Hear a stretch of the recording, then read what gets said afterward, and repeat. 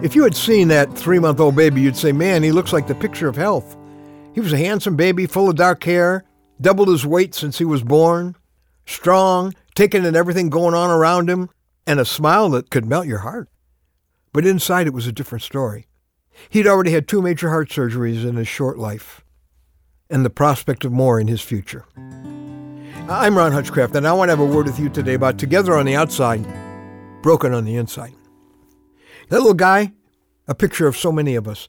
He looked so healthy on the outside, but he had major heart problems on the inside. Well, most of us have figured out how to look together and so in control, but inside where no one but God can see, it's a different story, isn't it?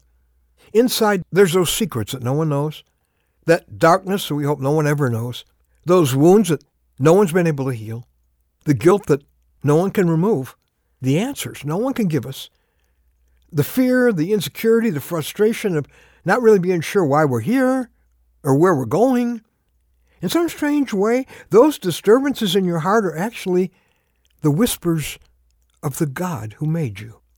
They're the hollow echoes in a heart that He was supposed to inhabit, a life He was supposed to direct. The trouble that hides behind our image of strength is really telling us that someone is missing, that somehow we're away from the God who's the source of our life and all that's missing inside us. Of course, God isn't fooled by our cool exterior. The Bible says that though man looks at the outside appearance, God looks at the heart. And here's what the Bible says about all our secrets. He knows the secrets of the heart.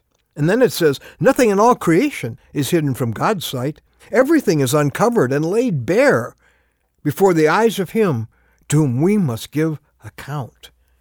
That should concern us, because in the Bible's words, God will judge men's secrets through Jesus Christ. Here's what He says about the results of His spiritual EKG of your heart and mind.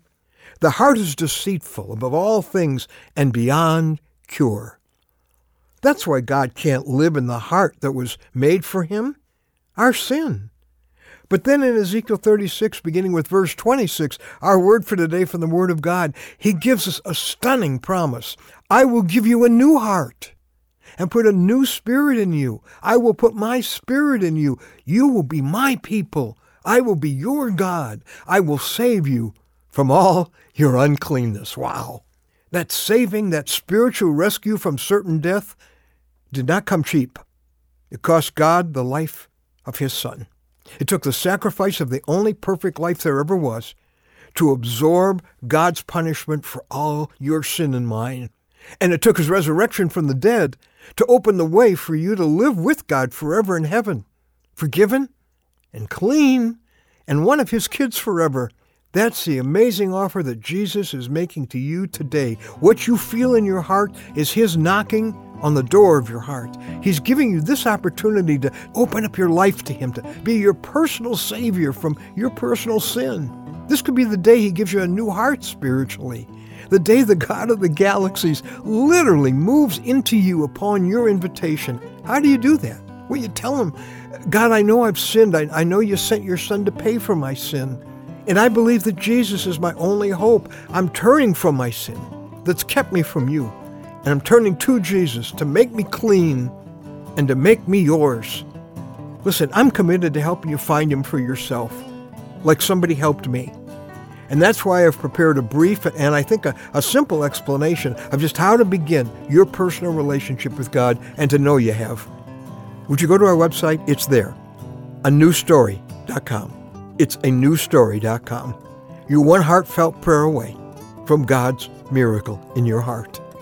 You began this day away from Him. You can go to sleep tonight with Him in your heart.